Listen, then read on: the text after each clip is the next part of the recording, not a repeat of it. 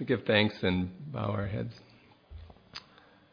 Father, we are appreciative of this time together, for being able to just have your presence with us and your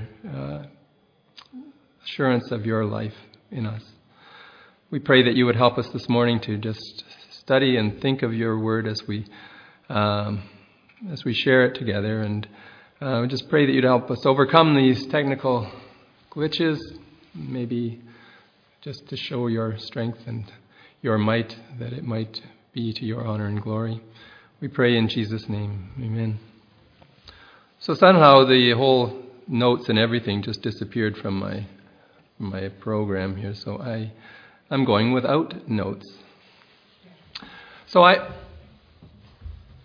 I'm supposed to be talking on Jesus, the divine Son of God, and the first part of this series was done by Carrie Gino back in January, if you remember. And Carrie went through the topic of looking at Jesus and what that meant, what we could find out about Jesus and whether he was the Son of God, and what that meant.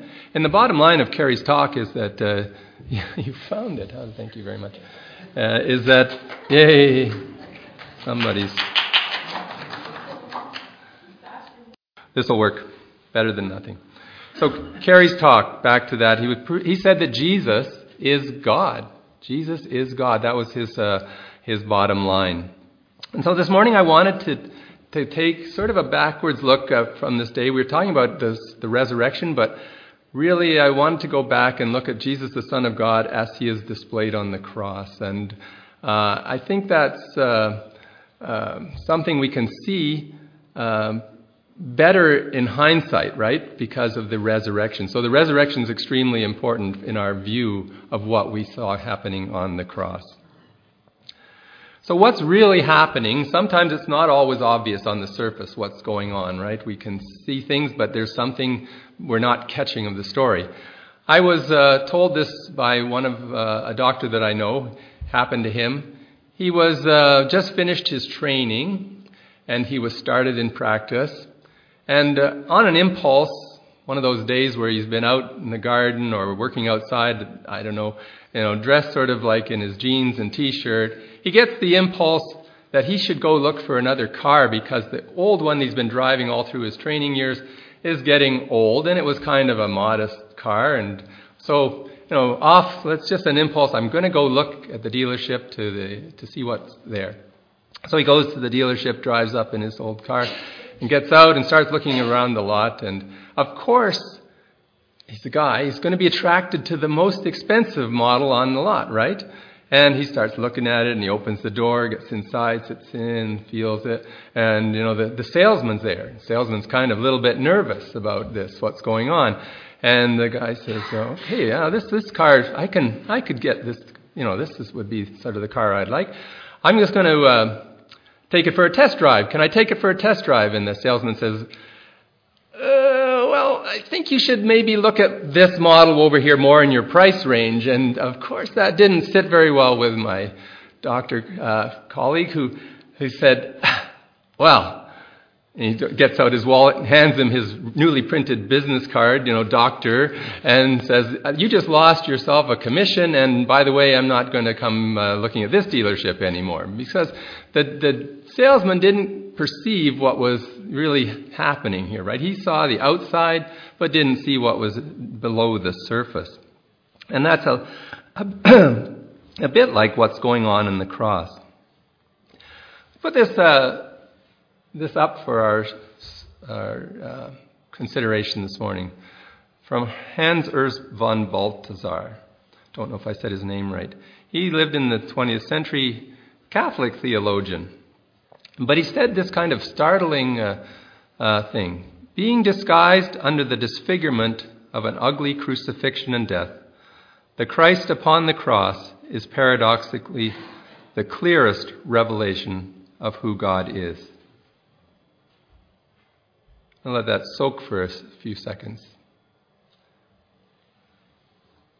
Being disguised under the disfigurement of an ugly crucifixion and death, the Christ upon the cross is paradoxically the clearest revelation of who God is. So, is that right? Well, let's think about it for a minute. Like, Jesus is said to be the revelation of God.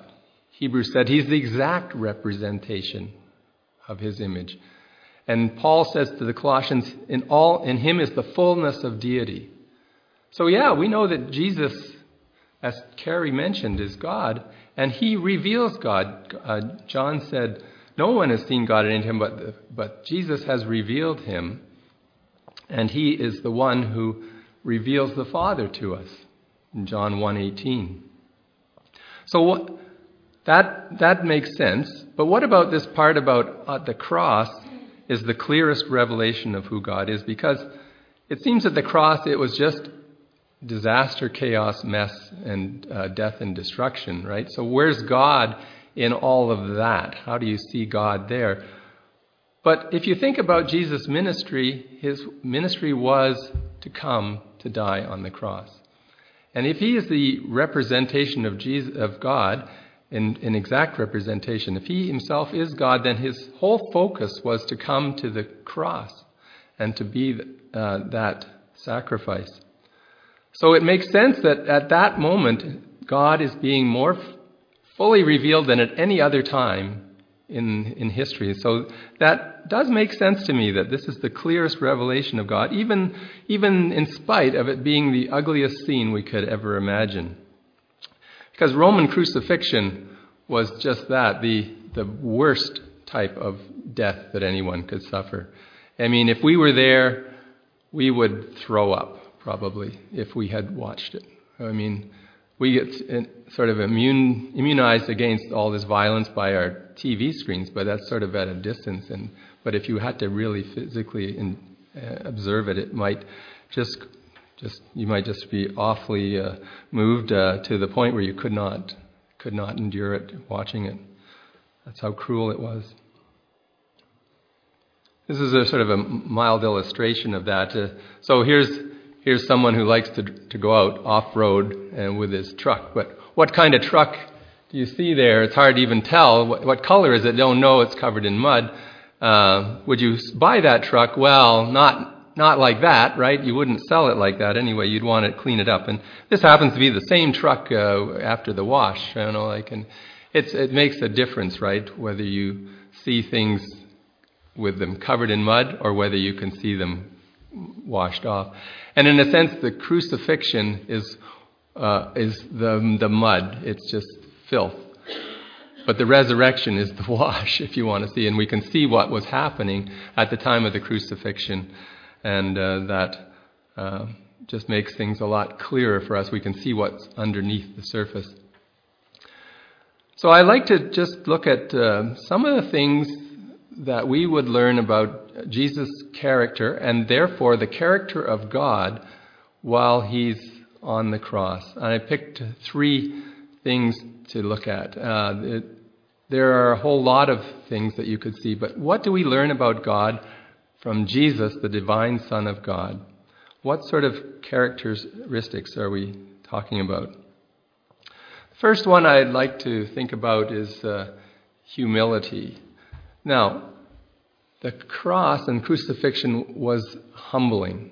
It was designed as a means of torture and execution that would bring the greatest humility to the victim. They were stripped, they were beaten, they were made to even carry their own instrument of execution. Rome was saying, you thought you were something, you're nothing because of what you've done to the Rome. So we're going to humiliate you. But in the wash of the resurrection, and when we look through that mud, what we see actually is humility. And God is displaying his humility. Now, humility is not one of the attributes of God we put in our usual list, his omnipotence, his omnipresence, his sovereignty, his holiness, his justice. And you just don't come down that list and find humility on it very often when you're looking at that. But it's not what we think of when we think of humility as being a doormat or being those people who want to live a very Spartan, sort of almost torture themselves type of life. That's not humility. That's sort of not what we're talking about here. And it's not that fake pride where I'm very humble. I wrote a book once. The 10 most humblest people and how I taught the other 9. That sort of fake humility. But this is humility displayed in a divine sense, and what humility means is that you give up something that you have, that's yours, that's secure, and you lower yourself to help others up. And that's what humility is. And that's what God displayed. And if we read, let's see if I got it. Yeah, if we read this verse out of Philippians chapter 2, Paul says to the Philippians, "And being found in appearance as a man, he humbled himself by becoming obedient to death, even death on a cross." Jesus had everything, right? He was God. Carrie said that. He had all the rights and privileges and authority of God, all the power. He emptied himself of that. He took himself all the way down, became a man, then died on the cross in order to help us, the people, up.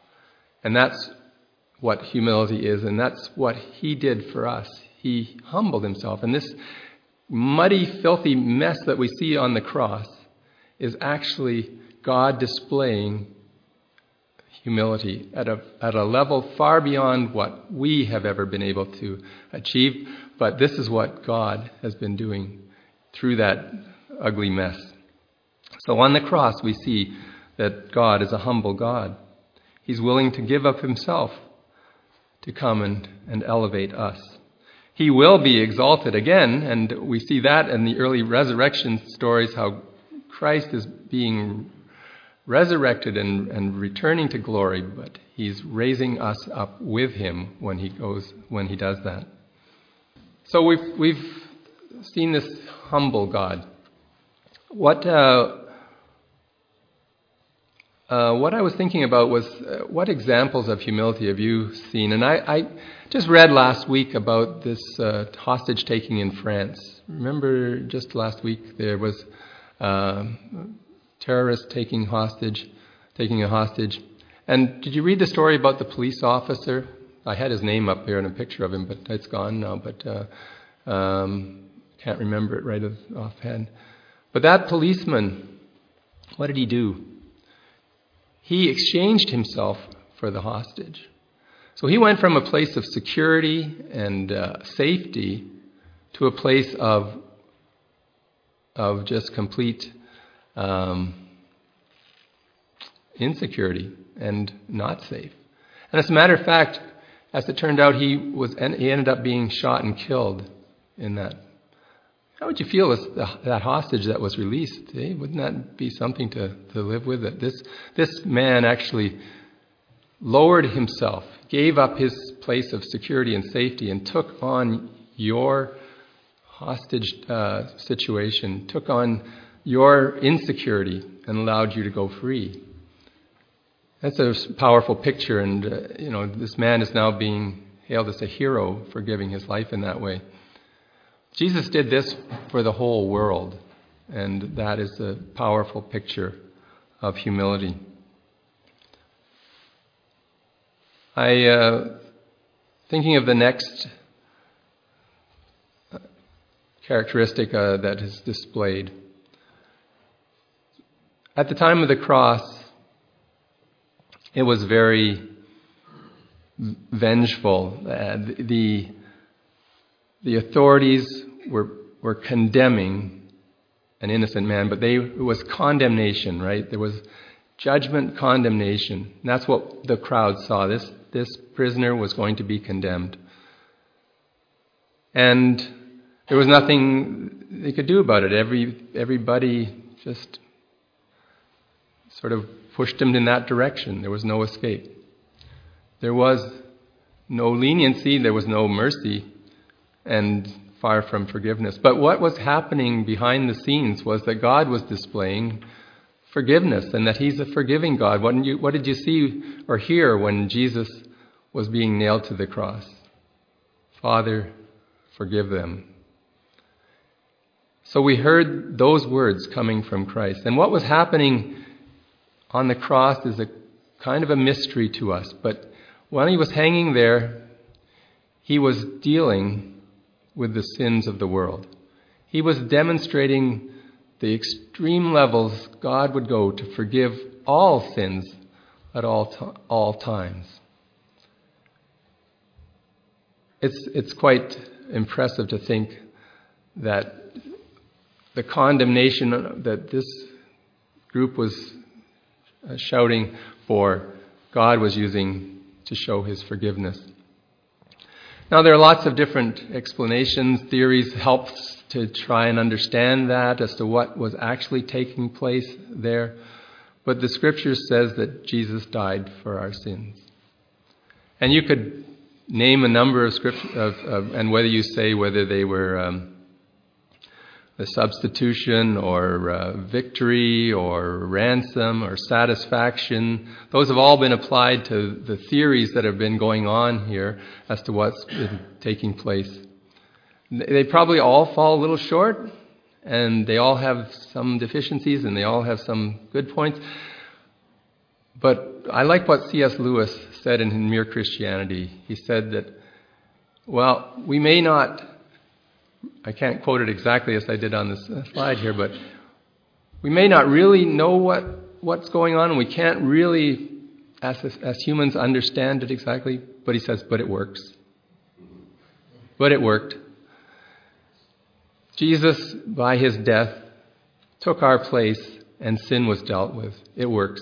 And we know it works, because 3 days later, He came out of the tomb.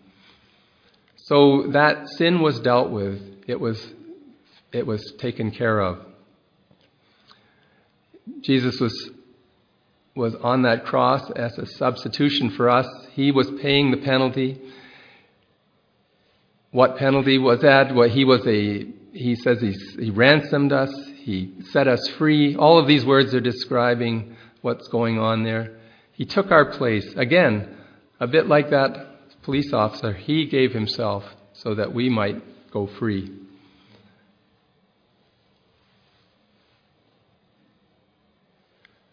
Third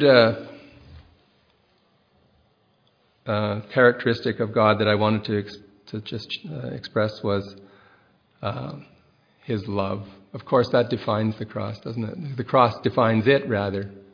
And there's no greater example of love. So the crucifixion was full of hatred. People yelling out, "Crucify Him." The Roman authorities couldn't tolerate anybody who raised the idea of a revolution. So kill Him. The Pharisees, they didn't like being told that they were wrong so often, I'm sure, and that they had it. They didn't follow God. They were whitewashed sepulchres and all of those words that Jesus used. They didn't like Him. They hated Him too. The Sadducees, well, they had cushy power, and they didn't want that upset, and they had their income flow from that.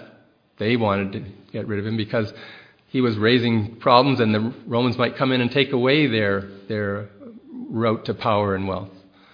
And even the criminals beside Him at one point, they said, you can't save yourself. And they hated it too.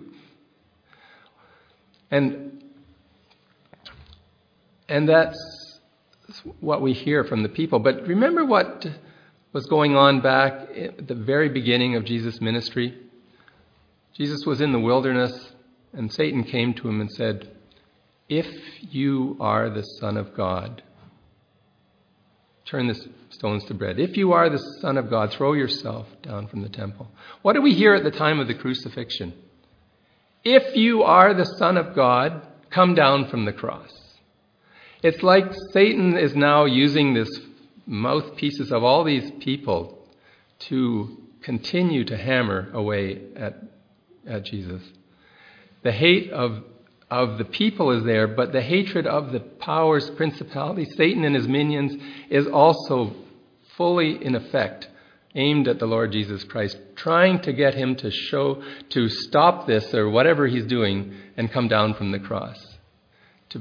They said, if you are, you prove it by being the Son of God. But Jesus stayed there and proved that he was the Son of God. That's the amazing thing. We couldn't see it. It was too covered with hatred to really see what was going on. But Jesus stuck it out because he loved us. He loved us so much that he was willing to go right through all that hatred and come out clean on the other side. That's amazing, that the forces arrayed against him are beyond what we can comprehend. But he had love enough to withstand that. He refused to come down from the cross. Paul says in Romans chapter 5 that he loved us, but God demonstrates his love so much that he died for us. But God demonstrates his love while we were yet sinners. Christ died for us, we read in Romans 5. Paul says a good man might possibly die for someone, but why would you die for your enemies? And this is the kind of love that Jesus portrayed and showed us. So having that kind of love demonstrates that what John writes, God is love.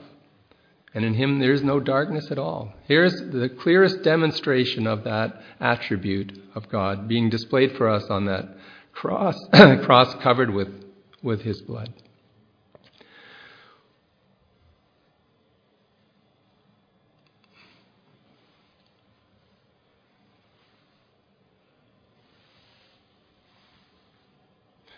The greatest verse of all, of course, that tells us about that we all know. But God so loved us that he gave his Son. God loved the world that he gave his Son. This is the demonstration of God's love, his person on the cross.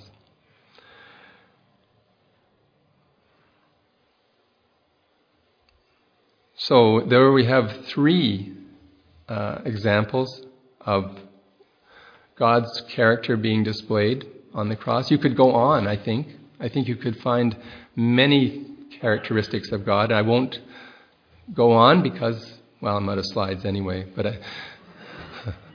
But there are lots. If you think about how cruel it was, Jesus was compassionate on the cross. He looked after his mother. He's looking after others. You could talk about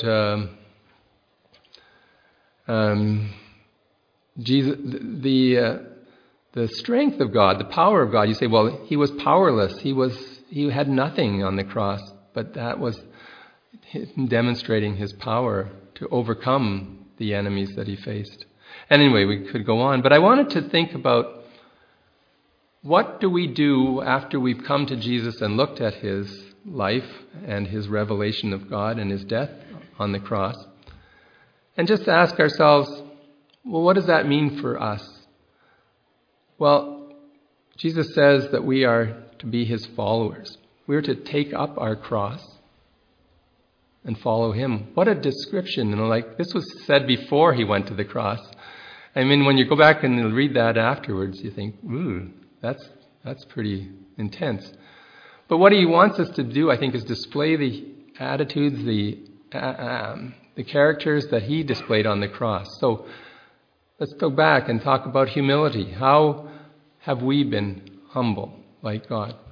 How have we given up what we have as our right or whatever we've been given, our resources?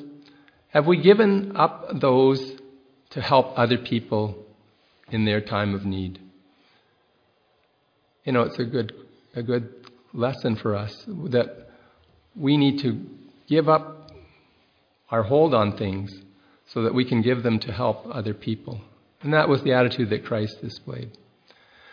Have we been forgiving? Have we learned to forgive like Jesus did? Jesus took the sins of the world. When you forgive somebody, it costs a lot. It costs God everything, his life. When you have a debt of $1,000, someone owes you that and you forgive them, it costs you $1,000 to forgive that. But what does it cost you to forgive someone who's hurt you and injured you? Well, you have to sort of internalize that hurt and then deal with it, and then it goes. But that's what Jesus did. He took our sins, dealt with them, took the price, and rid the world of that. So how have we been doing that? How have we been doing in terms of forgiving those around us who hurt us?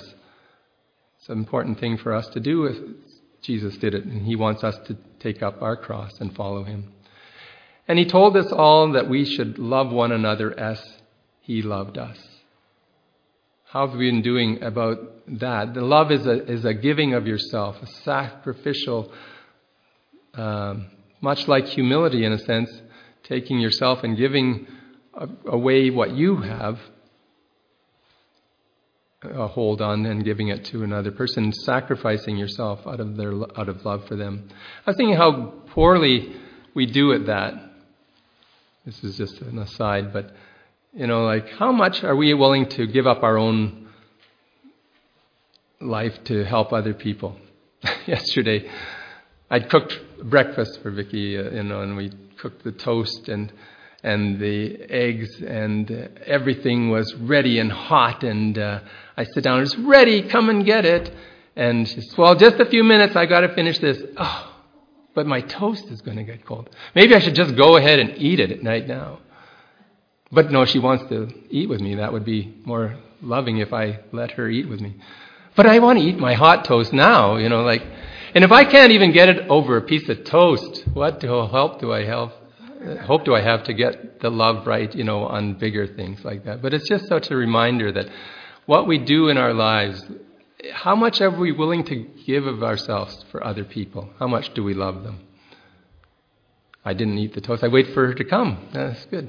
Cold toast, That's a sacrifice. No, it wasn't much of a cross to bear. Really wasn't.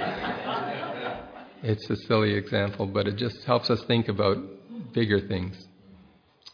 Well, let's bow in prayer, and then we're going to sing a song. I think I can get that one back, actually, Dave, because I think it's still there, but we'll see. Lord, we thank you for this time together, for this look at the cross, for the things that we've been able to see because that you have been raised from the dead, and you have made it clear to us that there was much more going on in the cross than what we could originally see, and what the people there saw.